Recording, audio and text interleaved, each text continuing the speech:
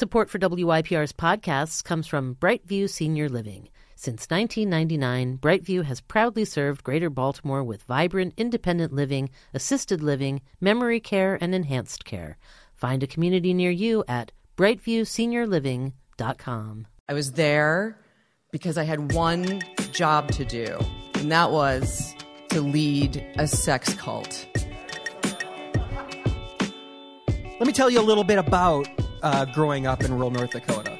First of all, you have to just have this supreme self-reliance. Right? If it breaks, you have to fix it. Hey, everybody. Welcome back to the Stoop Storytelling Series podcast. I'm Laura Wexler. And I am Jessica Hinken. This week on the Stoop Storytelling Series podcast, porns and cults. Did you say porns? Porns and cult. No, it's porn and cults. Actually, we only are speaking of one cult. Yes. So porn and cult. Porn, I feel cult. like that's a great, room and board is a furniture, porn and cult. Yeah, you heard it here first, folks. Two tales from two fine young people about their wholesome pursuit of good, clean fun. Okay, so this first storyteller, Lexi Mountain, actually both these storytellers shared their stories in a show we did in April called Never Have I Ever. So I guess you could say this one is Never Have I Ever played a cult leader in a independent movie in which I lived with all of the actors for a month in what seemed to be its own cult. So take a listen. So in July 2018, my mom dropped me off at a rehabbed farmhouse. It had been built in 1890. It had 8 bedrooms. It was thoroughly modernized, gorgeous lawn, gorgeous pond, view of the mountains. I was there because I had one job to do, and that was to lead a sex cult. I was hired to be a wellness guru for a movie. We were making a movie, and I was within days, I was meeting the rest of the crew. There was 12 people. I was meeting my fellow castmates, my followers. There was 7 of us, 8 of us total. And I was, swapping my T-shirts with wardrobe. I was trading my vintage shirts for these flowy dresses and getting my hair curled in the morning. And our group was unified in the commitment to harnessing the power of the female orgasm. And this was exemplified in our jilling off ritual, in which we would gather and then the males would pleasure the females. And in that moment, we would channel this energy and heal Mother Earth. And that was in the script. So I knew about that part. We had the script itself was about 30 pages. We had a lot of character outlines. It was intended to be mostly improvised. I knew that I was excited about that. And, it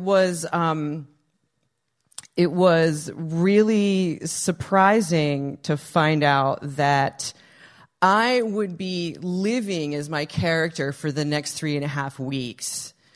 I would be, while I was wearing her dresses, whether I was wearing her dresses or not, I would be Peggy, and I would have to decide things for 7 other people who were asking me questions constantly about the rules. I don't really know how it happened, but I decided that no men could have orgasms. Not allowed. So I knew that Peggy had to be in charge of things, and I was surprised. I kind of surprised even myself at my willingness to just kind of be a bit of an authoritarian. At one point in a crew meeting, I asked people not to poop in the bathroom that was right next to my bedroom because that smell just walked right in there. And I can't believe that I suggested that the only place to poop was near other people's bedrooms. like an insane person. And so, during the day, I was giving character interviews, drinking coffee and smoking cigarettes, making paintings of vulvas and sitting on a rock for just hours on end, inventing places that I had been, like the Heaving Spiral bookstore and things like that, like mapping out this huge constellation for this person, this leader. And at night, I was more scared than I had ever been in my life. So I've never been in a movie. I'd never had to live as another person for that amount of time. And it was really terrifying. And I was also terrified that I was being kind of mean. I was bullied as a kid. And so the idea of bullying other people is horrifying to me. And the depth of my fear about the entire project and being this other person came to a real head when I found myself at the bottom of a gorge. Upstate New York has rocks and waterfalls that are like 5 stories high.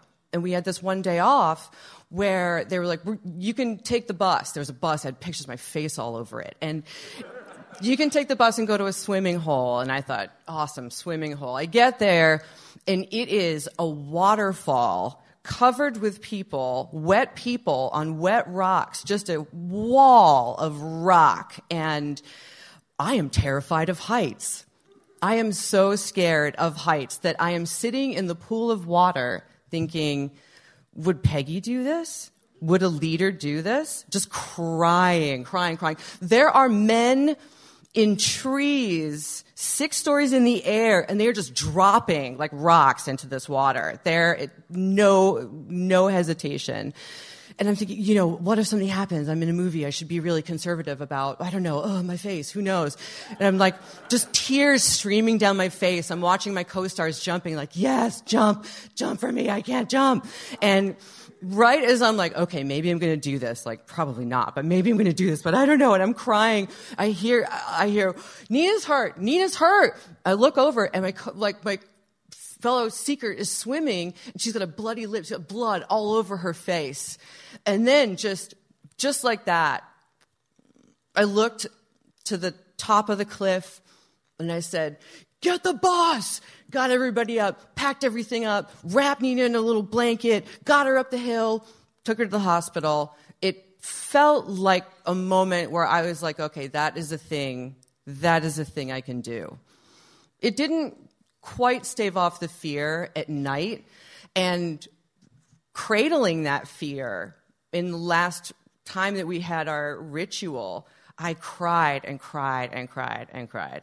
And it was really intense. It was an intense time. And then it ended. Then it was just over, And there was no moment in there where I could ask my fellow co-stars, who were like trained method actors. One of them was a professional clown, like a certified mime.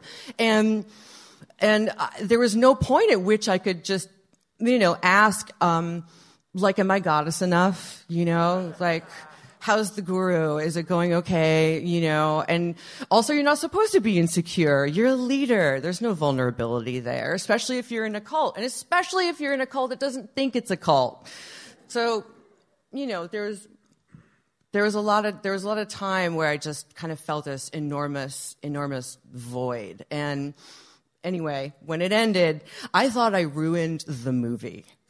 Like, I straight up thought that I had destroyed it. And I didn't know who I was for a couple months. It took me a long time to really be nice to myself as well. Like, to not think that I had destroyed something that I loved so much and that I had just done the best that I could, The movie is out. The movie got made. Turns out it just takes a little bit of time for movies to come out, You don't ruin the movie single-handedly.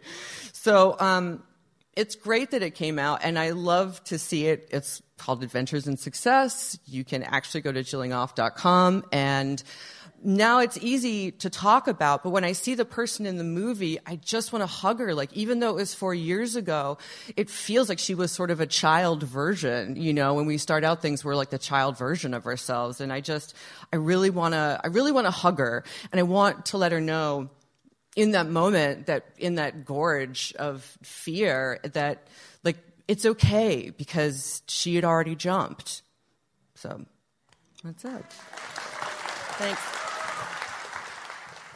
Right, that's the great Lexi Mountain. She is a Renaissance woman. She's a actress and a musician and performance artist. And you can stream the movie that she refers to in the story, Adventures in Success. It's available at jillingoff.com. Which is hilarious because she, as I was working with her on that story, she mentioned jilling off a number of times. And it really probably wasn't until the 20th time that I was like, oh, okay, got it. And now I really tried to get it in, like, use it once a day, you know? Because it doesn't make like people the feel teacher uncomfortable. said, use a word 3 times and it's yours. So that's how I do. That's what I do with new vocabulary. Thank you, Laura. Yes. Okay, so this next story is shared by Garrett Bladow, who is really like a one-of-a-kind person. So he grew up on a farm in North Dakota, and as you'll hear, he had an interesting introduction to the world of software programming, and now he is one of the top hackers, the top cybersecurity dudes, persons in the world. And he's just full of all the kinds of knowledge that will terrify you. So take a listen. In the late 1980s, my father came home from Radio Shack with this amazing box that said Tandy 1000. So if you don't know what this is a PC-compatible machine that you could bring to your home, and you could have computing power, even in rural North Dakota. This device is about, your phone that you have in your pocket right now is about 1,000 times more powerful than this computer was. So keep that in mind. But most notably, it came with 2 books. The first one was How to Program C. The second was How to Program Assembly. So being in North Dakota and having a lot of time on my hands, I learned how to program by the age 12. Let me tell you a little bit about growing up in rural North Dakota. First of all, you have to just have this supreme self-reliance, right? If it breaks, you have to fix it. If you get stuck in the winter in your car, you have to get out, right? So you have that. That's embedded in your DNA. The second part is I just had incredible curiosity and also a penchant for not following rules. So following that, a couple of years go by since I've been 12. In my teenage years, and I'm visiting my hometown. My uncle has a body shop. And in many body shops in the early 90s, there's these calendars with nudie girls on it. And this presented a problem for me.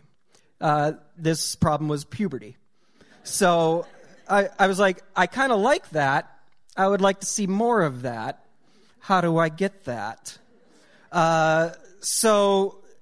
In my hometown of 600 people, which I live 10 miles from, there is one gas station at the time. It had pop and gas. That's it. No magazines that you could steal. No videos, no back room, nothing, right? This is rural North Dakota. So I went home and I had to think on it. Luckily, the North Dakota K-12 educational system provided us amazing opportunities to get on this new thing called the internet. And so the internet at this time was mostly text-based.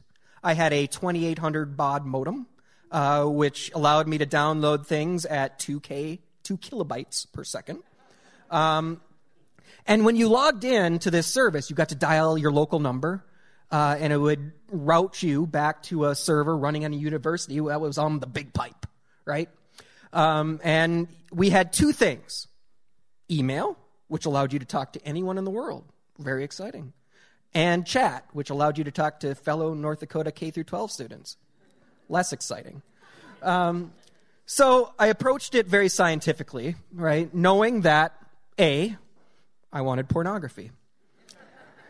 2, B, I guess. 2 and B. The internet has pornography. Playboy and Penthouse have websites at this point in time. This is not normal, by the way. There's no other big things on the internet at the time. Number C, geez. So if I'm on the internet and the email's on the internet and there's porn on the internet, I bet you I can get access to this porn through email somehow. So that's real easy. First off, step 1, you hack the email client. You put 1,000 capital letter A's in the to of your email, and all of a sudden the thing just barfs. And it drops you into this thing called a shell, which allowed me to have text-based access to this server.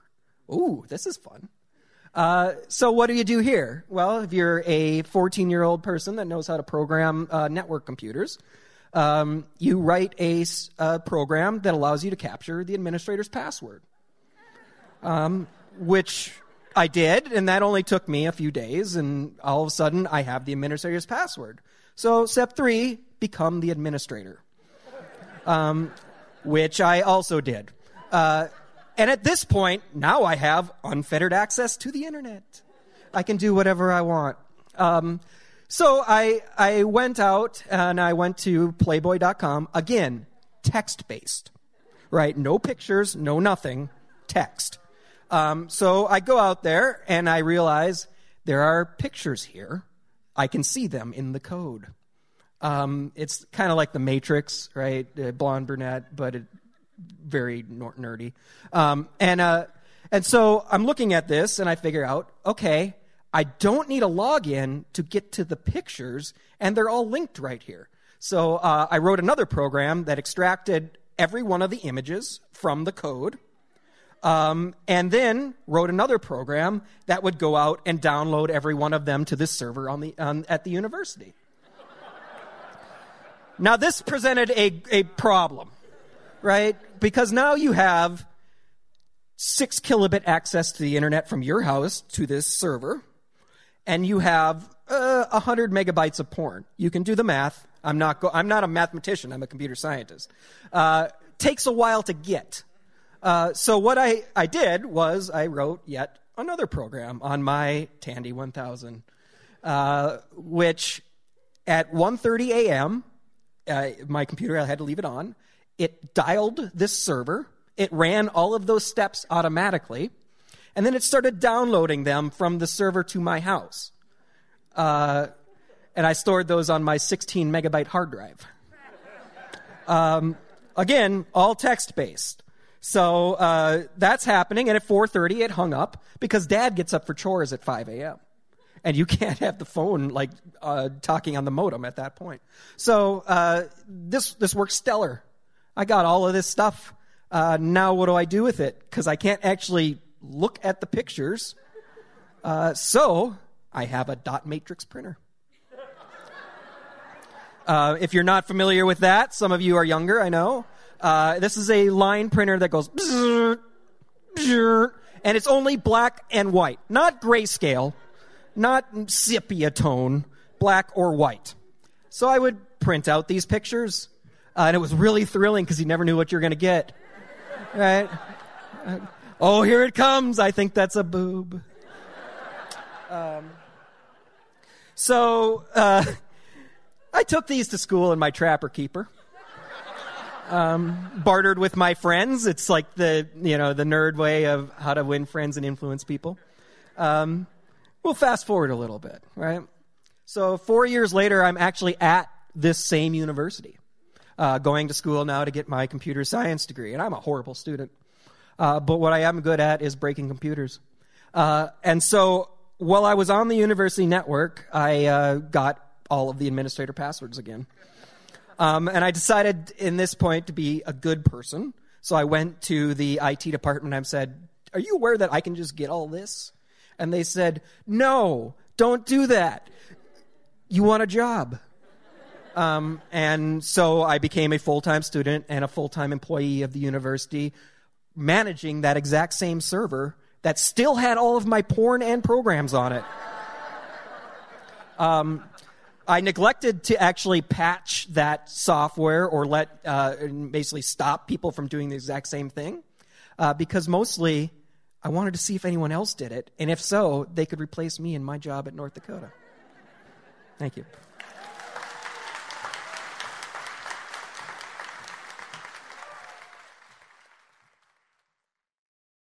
So little in this world is mine. What is the bastard steal? I mean, this story is definitely evidence for the theory that all great technology starts off in pornography. That's true. All technological leaps get their start in porn. Yeah. Garrett is, yeah. I just love, like, the dot matrix, and it's like, oh, is that a boob? Oh, is that, what is that? What is that? And then that he's taking them in a binder to school. It's so And 80s. then the idea that he becomes the boss. Yeah, I feel like this is like... no, 90s. It's 90s. Yeah. Yes. It's like porn games instead of war games, Well, that's 80s. Yeah, anyway, we don't need to get into the decades, but it's old-timey. How about we say that? It's certainly not a modern way to access what he's trying to access. No, it's more contemporary with how you and I... Actually, he's a little younger than us, so... Yeah. But you and I were not doing such things in high school. No. I mean, I just didn't have that kind of gumption. I didn't have that kind of interest. The whole idea of porn is just incredibly weird to me. It continues to be. Anyway, don't need to go down that rabbit hole. So these are our stories. One about a cult that has sex in it also. Oh, yeah. And one about a fine young fellow breaking into the university internet to get what he needed. And should you think that the stoop is, maybe a little bit blue in general, I would not say so. I would just say that we are open to true personal stories of all... full buffet. Yeah, full buffet. And sometimes there's just an amuse-bouche that you just weren't ready for. All right, there. That is us for this week. We will be back again with more stories from the stoop.